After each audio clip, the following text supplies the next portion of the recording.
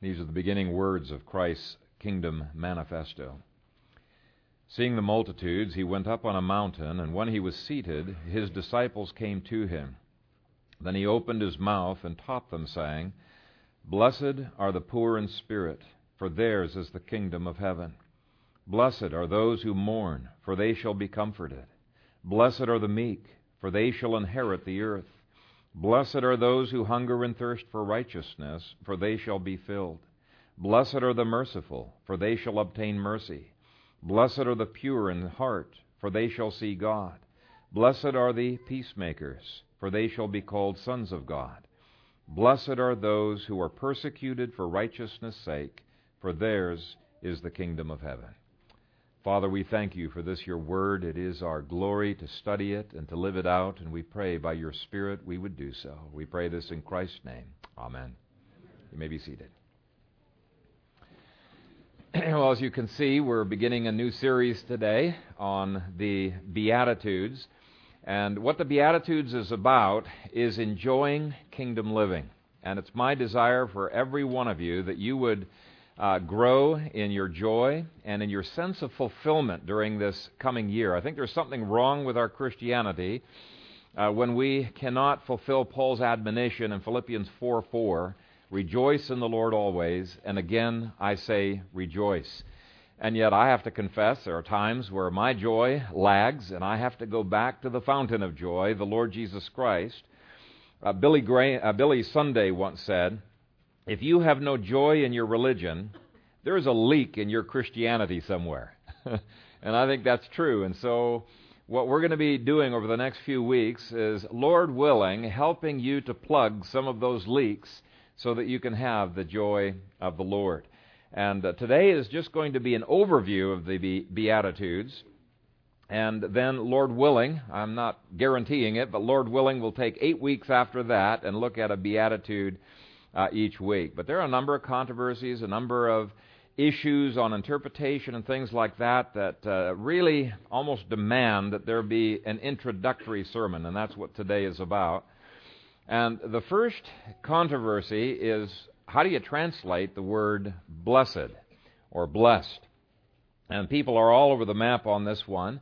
Some have gone to great lengths to try to say that there is no way that this could be a subjective happiness or joy, that it is only dealing with perhaps some future blessing to those who are going through misery right now. And they say that to translate it literally, as many people do, happy are those who mourn, is an insult to our intelligence. Those two can't go together. If you're mourning, you can't be happy. Well, I disagree with that on several levels. First of all, I have literally seen people radiant with joy after they have confessed their sins, and even while the tears of repentance are still on their cheeks, you can see the burden has been lifted and God has ushered them into incredible joy. But God gives supernatural joy, even happiness, in the midst of other difficulties as well. And if you look just a little bit further, verses 10 through 12, I think Jesus quite clearly defines what the word blessed means. Blessed are those who are persecuted for righteousness' sake, for theirs is the kingdom of heaven. Okay, that's the 8th beatitude. Now he goes on and he explains what is meant by that. Blessed are you when they revile and persecute you and say all kinds of evil against you falsely for my sake. Rejoice and be exceedingly glad, for great is your reward in heaven. For so they persecuted the prophets who were before you. So he's saying, yeah, there is an objective blessing to this. You're going to be rewarded in heaven, and there's some other objective blessings that we will be looking at. But you can't rule out the subjective blessing either, because he speaks of rejoicing and being exceedingly glad. And in Luke, he says, leap for joy. So I think that there is the subjective and the objective as well. Now, granted, it is a difficult word to translate into English. I've got a commentary that spends an entire page looking at various ways of translating it, trying to explain, and he finally comes to the conclusion there just isn't an English word that can adequately explain what's here. It's not the usual word for blessed, which is eulogetes. This is makarios. And let me just give you some of the wide range of translations of this word, just so you can get a little bit of a feel for what is behind it.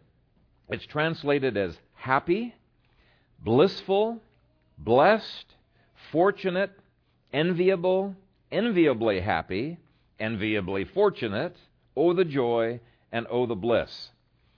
So what is this blessing? Is it something we subjectively feel, or is it something objective that God bestows upon us? Is it something we're presently experiencing, or is it something that's off in the future? Well, I really believe it's a combination of all four of those. And there's various dimensions of that. And if you look at the Septuagint, which was the Greek translation of the Old Testament, Makarios, this word here, is translating a number of different Hebrew words that show all four of those dimensions: the subjective, the objective, the presently experienced, and the future experience of it as well. And so I think what we need to do is realize that we can't be reductionist about this, and we, for sure, because we have not experienced the subjective, can't rule out the subjective from it. These things that he's talking about and these Beatitudes are intended to bring us into the most blessed Christian walk that we can do. God wants us to enjoy kingdom living, and he wants us to have a fulfilled Christian life. Okay, second thing that I want to point out is that the structure, the very way in which these Beatitudes are written, teach us at least 5 things. And the first thing that they teach us is grace. You could not get a stronger death blow to works righteousness than the first words that come out of Jesus' mouth when he says, "Blessed are the poor in spirit." He's saying you don't get into the kingdom by what you earn, by what you contribute to it. Instead, you are coming absolutely poverty-stricken. Nothing in my hands I bring, simply to thy cross I cling. And so, if we were able to earn the kingdom, then we would have something of which to boast. We'd have nothing of which to mourn, and certainly we wouldn't be hungering and thirsting after a righteousness that's outside of us, given to us as a gift. The very structure teaches us about grace. It starts with poverty. It ends with riches. Let me give you some other indicators here. It talks about grace. Starts with poverty and inability, and it progresses in the second half to deeds of righteousness. So it's not just the kingdom that's given to us. Where do we get those deeds of righteousness? It comes from the Lord Jesus as well. Notice, too, it begins with emptiness, progresses to fullness, and then concludes in the second half of the Beatitudes to overflowing. So God's grace is so rich, it not only provides everything we need, we overflow with this grace into the lives of others. Notice it begins with character, and it ends with conduct. Okay, those are all hints. What he's talking about here is grace. This is an incredible lesson on grace. In fact, the whole Sermon on the Mount is that. The second thing that the structure shows us is that these are kingdom principles he's talking about. Now, the reason I say that is because Beatitudes 1 and 8 are like bookends, and they both promise the same thing. For theirs is, and that's present tense, theirs is the kingdom of heaven. So the moment that a believer comes into the kingdom of God as a pauper, having nothing in his hands, God bestows upon him a kingdom with all of its riches, all of its power, all of its authority, and sandwiched in between those two kingdom statements are all of these kingdom blessings. It's the kingdom, and it's grace that brings us comfort, gives us the ability to have stewardship of the earth, satisfaction in righteousness, mercy, a closeness to God, and the wonderful title, sons of God. And when you think about it, those are the things that every human heart longs for. Now, they may word it differently. They may say that they long for security, or they long for a sense of belonging. Why do a lot of people join gangs? They want to belong. They want approval from other people. This gives a sense of fulfillment. And we're going to be looking at all of those things in the next 8 weeks, but they're kingdom blessings sandwiched in between these two statements. Now, the third thing I learn about this structure is that it starts with our relationship with God. That's Beatitudes 1 through 4. And then it moves on to our relationship with man in Beatitudes 5 through 8. And I think this is very logical. Once you understand God's grace and how it works, until you are drinking from God, you don't have the life-giving waters to be able to minister to other people. Until God, His relationship with you is straightened out, you can't be ministering and straightening out relationships that God has placed into your life. Until you have learned to enter the kingdom through the cross, deal with your sins, not legalistically, but by His grace, you're not going to be in a position to be able to minister to other people. So we can only give to others what we ourselves have received from God. So I think that's what's indicated by this structure. He starts with God, he moves on to others. Now, of course, I think the implication is, if you're not loving others, 1 John says you don't love God. But it starts with God, moves to others. Fourth thing that commentaries point out is that these 8 Beatitudes are all a package deal. And if you're trying to fill in the blanks there, package deal, okay? You cannot miss out on any one of these. The moment you put your faith in Jesus Christ, these things all begin to happen to you. And you're going to spend a whole lifetime of entering into them more and more. But it's not as if, okay, some people, they're going to be mourners, and other people are going to be peacekeepers. No. Christians have to take this whole ball of wax as a package deal. The fifth thing about the structuring is that the inheritance of the kingdom, and you see that in the first and 8th Beatitude, that's in the present tense. All of the other Beatitudes have a promise that's in the future tense. Now, it is true, if you've inherited the kingdom right now, you're in it, you've got its authority and everything, then you really have all of these blessings in your possession. But I still think there's a significance to the fact that the other 6 are in the future tense. And I think what they're indicating is that there is a growth process of entering into these things. More and more in the future, you're going to be entering into them. Even though you possess them all right now, it's really at the second coming that the fullest expression of every one of these things is going to happen. Yes, we inherit the earth more and more now, but when do the saints fully inherit the earth? It's at the second coming. When are the saints most fully comforted? It's when every tear is wiped away from our eyes at the second coming. When do we most fully appreciate the incredible depths of God's grace and mercy? Well, we're blind to a lot of our sins right now, but when we get glorified and we look back on our life, we're going to be blown away by the sense of God's mercy. When is it that we most fully enter into this concept that he talks here about? They shall be called the sons of God. Well, we are adopted right now, according to some scriptures, but Romans 8, verse 23, look that up sometime. It talks about adoption of being at the second coming. So you got Reformed people who say, when are you adopted? Well, it's at the second coming. And others say, no, it's at our conversion. It's both. But it's at the second coming that the most full expression and understanding and experience of that sonship is going to be entered into. So we'll be looking at some of those things, but for now, just realize there is an already and there is a not yet. There is a present experience, but there's also something that we are more and more going to be pressing into. It's our upward calling in Christ Jesus. Now, if you've not experienced these things at all, you're not yet in the kingdom. Because you have to, the moment you enter in, there's the experience of some of this stuff. But you're going to be pressing and growing more and more throughout your life. So that's the fifth thing that I learned from this passage. Teaches us about grace, present reality of the kingdom, the need to be filled with God if we're to give out to men, the fact it's a package deal, and then fifthly, we need to enter into the enjoyment of these more and more. Now, I do want to highlight the grace part of those things under Roman numeral 3, because I think the Beatitudes were intended to destroy legalism, and actually, more than legalism, they were intended to destroy all 4 counterfeits that were competing with kingdom grace in the first century. And if you do a study of church history, you'll see these philosophies in every age. They come by different names, but let me quickly list them out. First one was Phariseeism. The Pharisees were the legalists, the traditionalists, the ones who wanted to go back to the good old times. They felt, hey, if we could just get the right people in office, pass the right laws, get people to do the right thing, we'll bring in the kingdom, and everything will be solved. And so their remedy was go back to the good old ways. the way they were before, and it was a programmatic approach to sanctification. If you do the right things, you'll be transformed. Now, the Sadducees totally disagreed with that. Their approach, they were the liberals, and they urged the people to update their religion and to try to fit in with Rome. Their slogan would be, get with the times. You know, you're not going to make any progress if you do what the Pharisees are doing.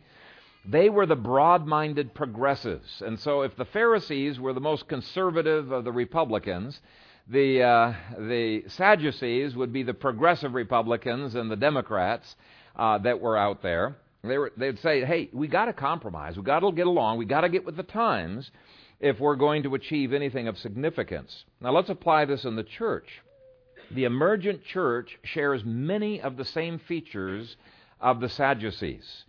If we don't get with the times and get relevant, we're going to lose out big time. And so the Sadducees felt, okay, they're living in Roman times. We need to be adapting. We need to be fitting in with the Romans. Otherwise, we're going to lose the future. We're going to lose our church. Well, that's exactly what the emergent people are saying.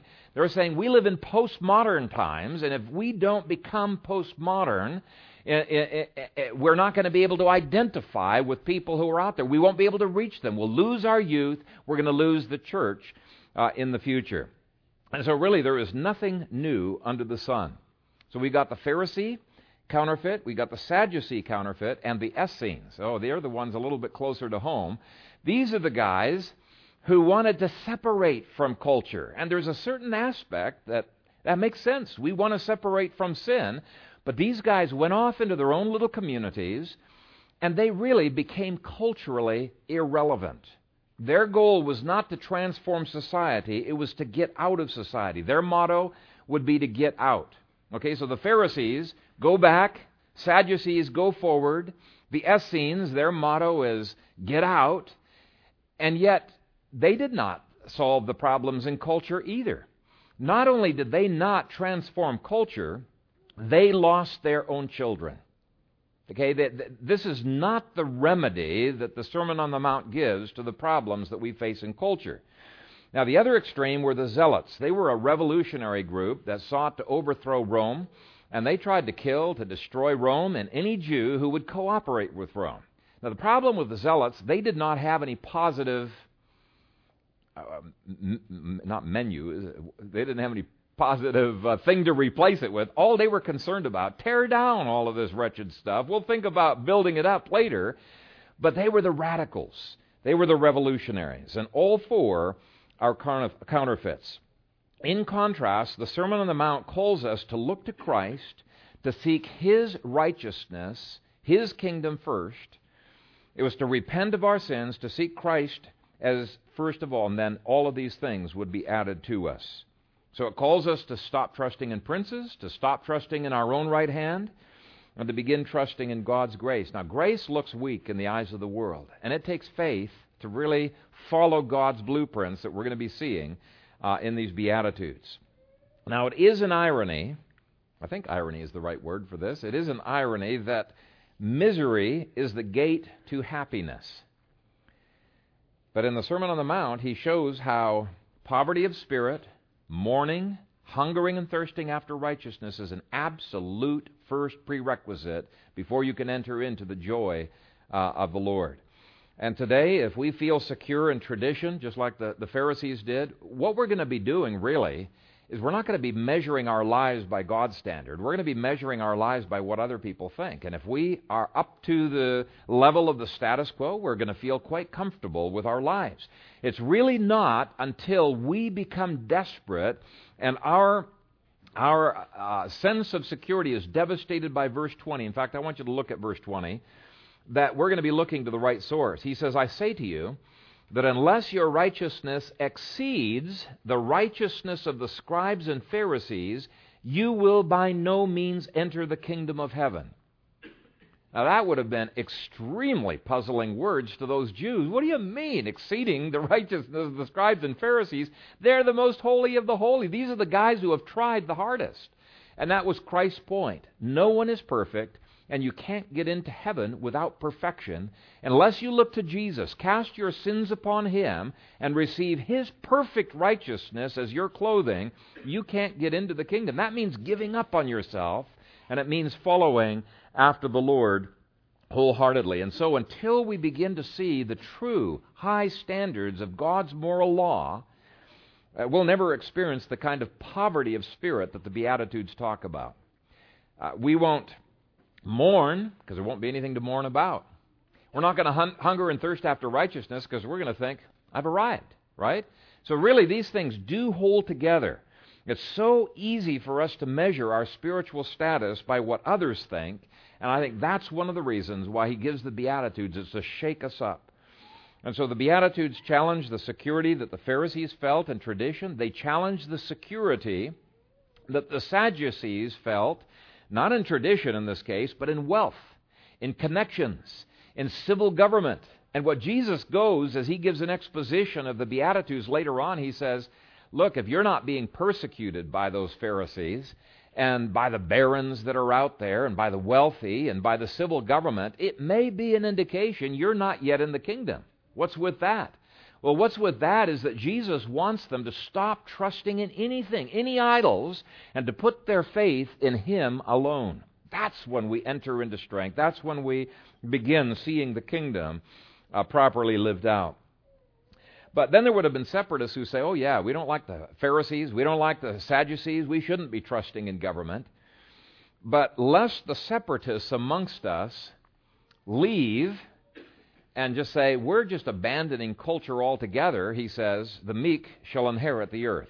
This is not about escapism. This is about entering into your inheritance. And unless the zealots try to inherit the earth through violent revolution, Christ tells them, I want you to work with the Romans. I want you to befriend them. I want you to do nice things to them. I want you to be peacemakers, to be merciful to the enemies. So his point was, you cannot live these principles out apart from grace. He starts with emptiness in verse 3, being filled in verse 6, finally overflowing in ministry to others in the second half. He starts, he said, blessed are those who mourn. He's saying misery is the key to happiness. Not misery with God, not misery with God's law, not misery with church or devotions or anything like that, but it's misery with your own unfaithfulness, with your sinfulness, with the pride that keeps cropping up in your heart. You mourn over the things that separate you and God. You mourn over the things that you cannot subdue in your own flesh. And you say to the Lord, Lord, I hate these things. Please subdue my flesh underneath me. Make me to be as holy as it is possible for a sinful person to be. Until God makes us mourn over our own self-sufficiency, there cannot be kingdom living. And so what I'm wanting to say to you this morning is this is not a paradigm for trying harder. Okay? In fact, there is no trying here. How do you get poor in spirit? It's not through trying. God makes you poor in spirit. He brings you to that position. You either are or you are not. And so this is a paradigm for making self-righteous, self-satisfied, or apathetic Christians realize that getting into the kingdom is hopeless without God's help. And that's why the first set of 4 Beatitudes deal with our relationship to God, the second with our relationship to man. Like I said before, till you straighten out the first, you cannot help to straighten out the second. We cannot start with conduct until God changes our heart and changes our character. So the first Beatitudes deal with how God is changing us from the inside out. He's changing our character so that our conduct can line up with what God's Word has to say. I heard this story from Salem Kerbin, and I'm not sure if it's apocryphal or not, but he says that when the Berlin Wall first went up, there was a group of people from the East Berlin side that took a whole truckload of smelly garbage and dumped it on the West Berlin side of the border crossing during the middle of the night. And so the next day, a bunch of West Berliners thought, let's do something different. They got a whole truckload of bread, milk, and other groceries, neatly stacked it on the East Berlin side of the border crossing, and put a huge banner up that said, each gives what he has. And you know what? Apart from grace, all we have to give is garbage. Now, our garbage might be very beautifully packaged. But Isaiah 64, verse 6 says, all of our righteousnesses are as filthy rags. As filthy rags. That's what these Beatitudes are teaching us. And don't think he's just teaching unbelievers here. He's teaching his disciples. If you look at verses 1 and 2, yeah, the crowds are out there. But who's he teaching? It's his disciples who are gathered around him. He's teaching them these things. In other words, he's teaching them, you don't just begin the kingdom by dependence upon God. You don't just begin the kingdom with a sense of your inadequacy. You continue every day of your life totally dependent upon the Lord Jesus Christ. Here's what Paul said. Well, let me give a different scripture before I give you what Paul said. Church of Laodicea. Okay, we're not talking about heathen here. We're talking about a church of Laodicea. They said, I am rich, have become wealthy, and have need of nothing. And God's response to them was, and do not know that you are wretched, miserable, poor, blind, and naked. See, that really is our walk all of our Christian lives. It doesn't just start there. Daily we have got to come to the recognition, Lord, I cannot do it without your strength. Nothing that I contribute is going to be worthwhile if it does not flow from your Spirit. I long for your Spirit to work through me. And so take seriously the order that's given in the Beatitudes. I think these distinguish true, genuine Christianity from false religion. It distinguishes true Christianity from a formal Christianity that does not have the power of God's Spirit within them. Our natural tendency is to just get busy, trying to please God. And I can do it as a pastor. I have done it as a pastor, where I've engaged in ministry just by the power of my own flesh. And the flesh profits nothing, is what the Scripture says. It does not profit one little bit. World religion is the story of man seeking after God, whereas the Beatitudes is the story of God seeking after man and bringing him to a place where he's utterly bankrupt, unable to do anything, so that God can fill this empty vessel full to overflowing and bringing blessing into the lives of others. So if you want a Christianity that does not have legalism, does not have drudgery, dustiness, dryness to it, what you need to realize is you've got to start with emptiness and enter into God's fullness. You've got to start with inability and weakness. Why? Because Paul says it's when we realize that we are weak, that his strength is made perfect in our weakness. Or we got to start with our relationship with God, and then once realigned there, move to our relationship with man. Start with character, move out to conduct.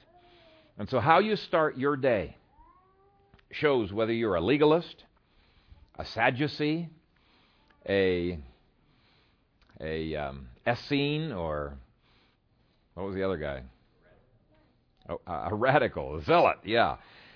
Really, what's in common to all of these people, as radically different as they were, what was in common is they thought they could do what needed to be done in their own strength.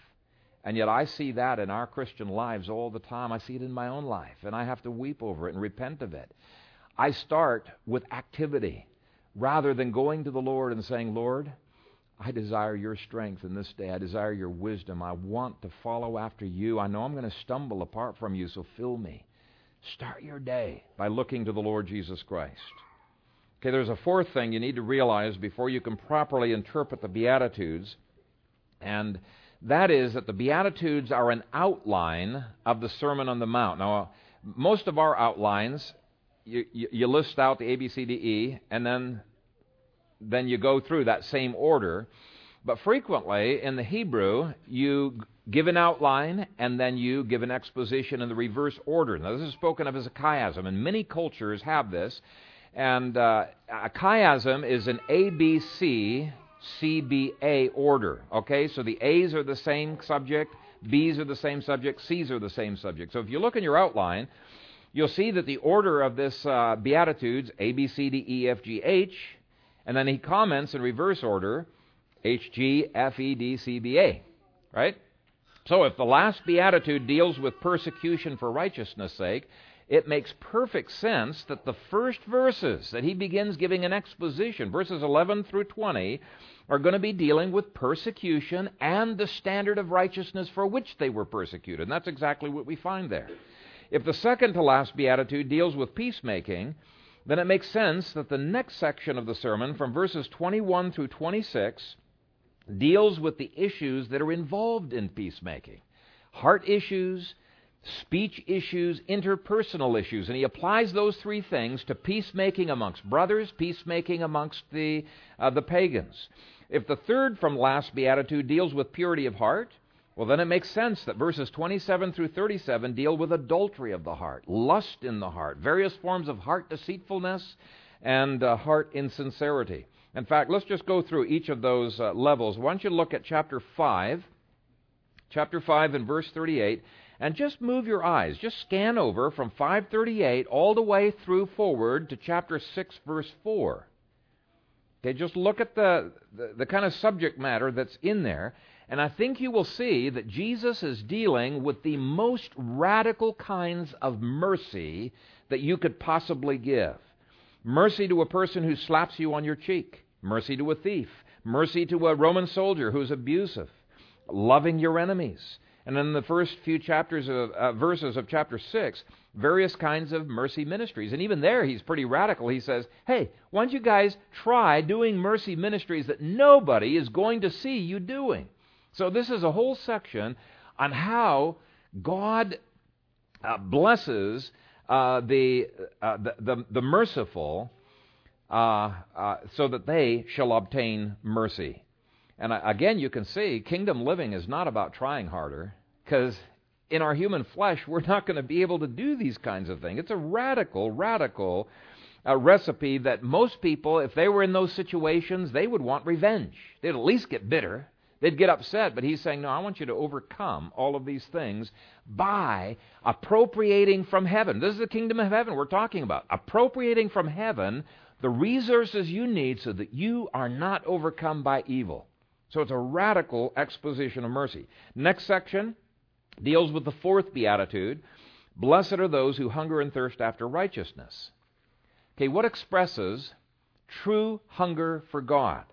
Well, chapter 6, verse 5 through 18 says that prayers that nobody can see you praying and fasting that nobody can see you fasting shows a genuine hunger for God rather than a hunger for man's approval.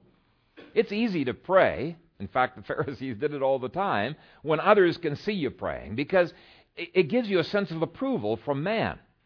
But he says an evidence of a real heart hunger is that you are praying when nobody else sees you praying. So do you feel empty? You want to be filled? Do you have this kind of a heart hunger? Ask God to give you the kind of radical prayer life that Jesus talks about in that section.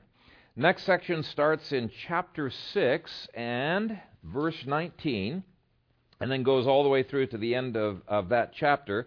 And basically that section is dealing with blessed are the meek, for they shall inherit the earth. Now, as you work through those verses, you see that meekness is not weakness. There is no way it could be weakness. In fact, the word meek was used of a tamed stallion. This stallion still had plenty of energy, get up and go, but he was using every bit of that energy in the master's service. So how do you tell if you're meek or not? Well, Jesus says one of the evidences of whether you're meek is, where is your treasure? Where is your heart? Is it in pleasing the master? Or are you holding on to some idol, holding on to something that's keeping you from serving the master? Meekness can be seen in whether you serve God or mammon. It can be seen in whether you worry about the future. Or are you going to trust your master to take care of you? And you might say, yeah, but it says the meek shall inherit the earth. Well, in that exposition section, Jesus said the same thing. He says, seek first the kingdom of God and His righteousness, and all these things will be added to you. So, if you're seeking first the kingdom of God and His righteousness, you're not seeking your own agendas and rebelliously running off. That is true meekness. All of these things being added unto you, that's inheriting the earth. It's a wonderful paradigm, a wonderful exposition of that particular beatitude. God loves to give a stewardship trust of the earth and absolutely everything in the earth to those who are meek. So you want to be blessed? You want to be fulfilled? You want to have all of the resources you need? Be meek. Be meek. God will trust you with more of a stewardship opportunity. Now, the second beatitude, blessed are those who mourn, is dealt with in Matthew 7 and verses 1 through 6, where we mourn over our own sins. We grieve over our own sins so much that our sins seem like they're a huge log in our eye compared to the speck that is in our brother's eye. In fact, our sins are so overwhelming we're not even tempted to judge our brother. That's how much we're mourning over our own sins. And I look at my own life and I say, Lord, I am not there. I am not there. My tendency is to see the log in my brother's eye and only think that I've got a speck in my own eye. And so I pray to the Lord, take away my blindness, because I know if the Apostle Paul, near the end of his life, thought of himself as being the chief of sinners, I certainly do not have the vision that Paul had. I don't understand the depths of the depravity of my heart. So he's saying when you're entering into the kingdom, God's Spirit is heavy upon you. You're going to be in a position where the log in your own eye is far greater than the sins that you see in other people. I mean, it's a matter of perspective because His spotlight is shining in your heart. But what that means is the greater your sin is, the greater you're going to be overwhelmed with His forgiveness, and the more you're going to love the Lord. It's just going to radiate from you. Now, that section is not saying that we never mourn over the sins of the world. Exactly the opposite. He says the more you mourn over your own sins, the more you're going to mourn over the sins of the world. You're going to be in a position where you're going to be effective in taking that speck out of your brother's eye. And you're not going to be giving what is holy to the dogs or casting pearls before swine. So he's saying, obviously, we have to deal with the sin that is out there, but he's saying you're going to deal it without a speck of self-righteousness or condemnation in your heart. Why? Because you know there, but for the grace of God, you would be going as well. So can you see how each of these sections really is an exposition of these Beatitudes? Now, the first Beatitude is, blessed are the poor in spirit. It shows a heart that's absent of pride because we have nothing to be proud of and nothing worthy to offer up to God in ourselves. Here's how Paul words it. For I know that in me, that is in my flesh, because he does have the Spirit in him, so he's distinguishing there. I know that in me, that is in my flesh, nothing good dwells. For to will is present with me, but how to perform what is good, I do not find.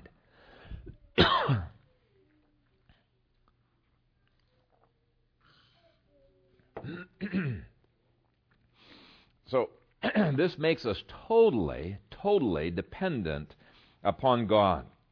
And the kind of dependence that God talks about in this beatitude is expressed in prayer of expectation, that verses 7 through 12, as well as the parable of the two gates, the two trees, and the two pillars. They spell out that poverty of spirit. So if you read the Beatitudes as an outline of the Sermon on the Mount, everything begins to open up, and it'll show you the error of pietism, liberalism, socialism, pride, self-sufficiency, legalism, apathy, you name it. Well, you might be surprised by this, but you dig out some of these liberal commentaries, they actually use the Beatitudes to teach communism, for example, socialism, just like, what? It's the exact opposite. There was another weird one that was trying to compare the Beatitudes to Confucianism and showing, this kind of this one world religion kind of stuff. But if you realize that the Beatitudes are opened up and then they're expressed, given an exposition of in reverse order, then every one of these false interpretations becomes utter foolishness. So just look at the outline there. Once you see how the outline turns out, then you'll be able to very, very easily teach your children what these Beatitudes are about. There's one more thing I want to highlight for us to get the maximum blessing from these Beatitudes, and that is that Jesus really wanted His disciples to enjoy the kingdom, and He wanted to show them how to inherit the blessing of the Lord. He is not glorified when we do not enjoy the Lord. What's man's chief end? It's not just to glorify Him. Man's chief end is to glorify God and to enjoy Him forever. So if God delights in delighting His people, then the opposite is also true. If we're never delighted, we never get beyond sadness into happiness, He is not delighted. He wants us to be delighted in Him. Now it's true, we've already said that the gateway to happiness is misery, but you don't have to stay there forever, right? It's the gateway to happiness, right? It's not the gateway to more misery.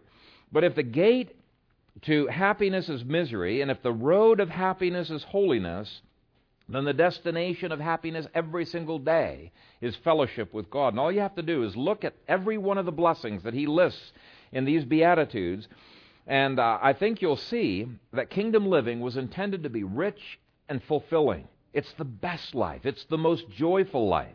It's supposed to be a life that is enviable, as one person translated this. So if you look at your life and you say, no, I don't think anybody would want to live like I'm living, I don't think anybody would want to have what I'm having, then you still need to be pressing into the upward calling that you have in Christ Jesus, because He wants the pagans. Romans 11. He wants them to become jealous of the gospel and all of its impact in your life. So let's look at those blessings. Verse 3. Theirs is, that's a present tense, the kingdom of heaven. Before we've done a thing, while we're paupers, utterly bankrupt, God bestows upon us the kingdom, all of its riches, its inheritance, its spiritual authority. And He does that before we have anything to bring to the table, anything for which we can contribute. Well, that means you can have joy in the Lord right the very first day that you become a Christian. You don't have to wait for 10 years. Oh, maybe when I become really mature, then I'm going to enter into this happiness and into this joy and into this blessing. No, if He's given you everything, you've got the kingdom, you've got every reason to rejoice. Now, of course, Satan's going to try to rob you of those blessings, and in the coming weeks, we're going to see how he robs us of that joy. And so you have to fight for that joy every single day, but you have the ability to have this joy and this happiness of the Lord, even as the most immature Christian, the earliest Christian coming into the faith. But here's the question. Are you claiming what is yours? He's given you the kingdom, which means you have the authority, kingdom blessings, resources. Are you claiming them? It is yours. This is why Paul can say in 1 Corinthians 3, therefore let no one boast in men, for all things are yours, whether Paul or Apollos or Cephas or the world or life or death or things present or things to come, all are yours, and you are Christ's, and Christ is God's. Verse 4 says, they shall be comforted. What an incredible blessing. The comfort, the encouragement of God in our lives. If you're lacking in that this morning, place your faith in verse 4. He who has said it will do it. They shall inherit the earth. Wow, what an incredible, incredible promise. Provision for every need that you may have. And Jesus says this ought to free you up from worrying about the future. So we've got the enjoyment of provisions, but if you're seeking mainly those things rather than the giver of those things will elude you. Some of us spend so much time pursuing our health that we fail to pursue the health giver. We spend so much time seeking the 4 G's of security. You know what the 4 C's of security are, don't you? Guns, gold, groceries, and gas. But those are legitimate, but you spend so much time seeking the 4 C's of security, you miss the first G, God. Okay? He's the giver of security. Some of us spend so much time focusing on money, we fail to realize we need to be worshiping, serving, immersed in the God who blessed Job and who blessed Abraham with riches. We are so intent on our children, they almost become idols, and we forget to worship and serve and every day be following the wisdom of the God who has given His promises to our children. So seek first the kingdom of God and His righteousness. These things will be added to you. They shall be filled is the next promise. Speaking of satisfaction. So if we have emptiness, any spiritual sense of emptiness, God can fill it to overflowing. They shall obtain mercy. Now that's a wonderful thing. Absence of fear of judgment. A clean conscience. tremendous blessing, security in His grace. They shall see God. That's spiritual vision. You know, the church fathers, when you read much in them, you realize they talked about this a great deal. They spoke of it as the beatific vision. God can give to you the greatest pleasure possible to man, the pleasure of God's presence and His approval in your life by His grace. They shall see God. They shall be called the children of God. That's bearing the likeness of the Father more and more every day, being conformed to Christ's image. We want to bear God's character so profoundly that the Sermon on the Mount can say that men may see your good works and glorify your Father in heaven. And so even that's a joy, to see Christ making us more and more into the image of the Father. And so as we go through these Beatitudes in the next few weeks, they're going to show us how to enjoy kingdom living, how to find the maximum fulfillment possible, and it is not through being self-centered. It's by abandoning self, dying to self, and living totally for Christ, and He will never, ever let you down. A minister in the 1800s said, "The Lord Jesus spreads a large table every day, and He wants us to enjoy His wonderful spread." Jesus said, "I have come that you might have life, and that you might have it more abundantly." May it be so, Lord Jesus. Amen. Father, thank you for your word, and as we look into your Beatitudes in these next few weeks, I pray that our hearts would be enraptured, filled with joy, encouraged, strengthened with the promises that you give. Father, so many times there are things of this world that are worthless, that weigh us down and keep us from fully enjoying you forever. And I pray that whatever is in our own fleshly life that is hindering the enjoyment of your kingdom and the enjoyment of you, I pray that you would put it under the feet of Jesus Christ and crush it, cut off the head of these vile monsters that seek to rob us of that joy. Anything in this world and any demonic that comes against this your people to rob them of their joy and their enjoyment of you, I pray that you would strike it off from them and cause them to enter into the inheritance that you have ordained, and as the Psalms say, to be able to drink from the river of your pleasures. Fill us, your people, with your Spirit, and we pray all of these things in Christ's name. Amen.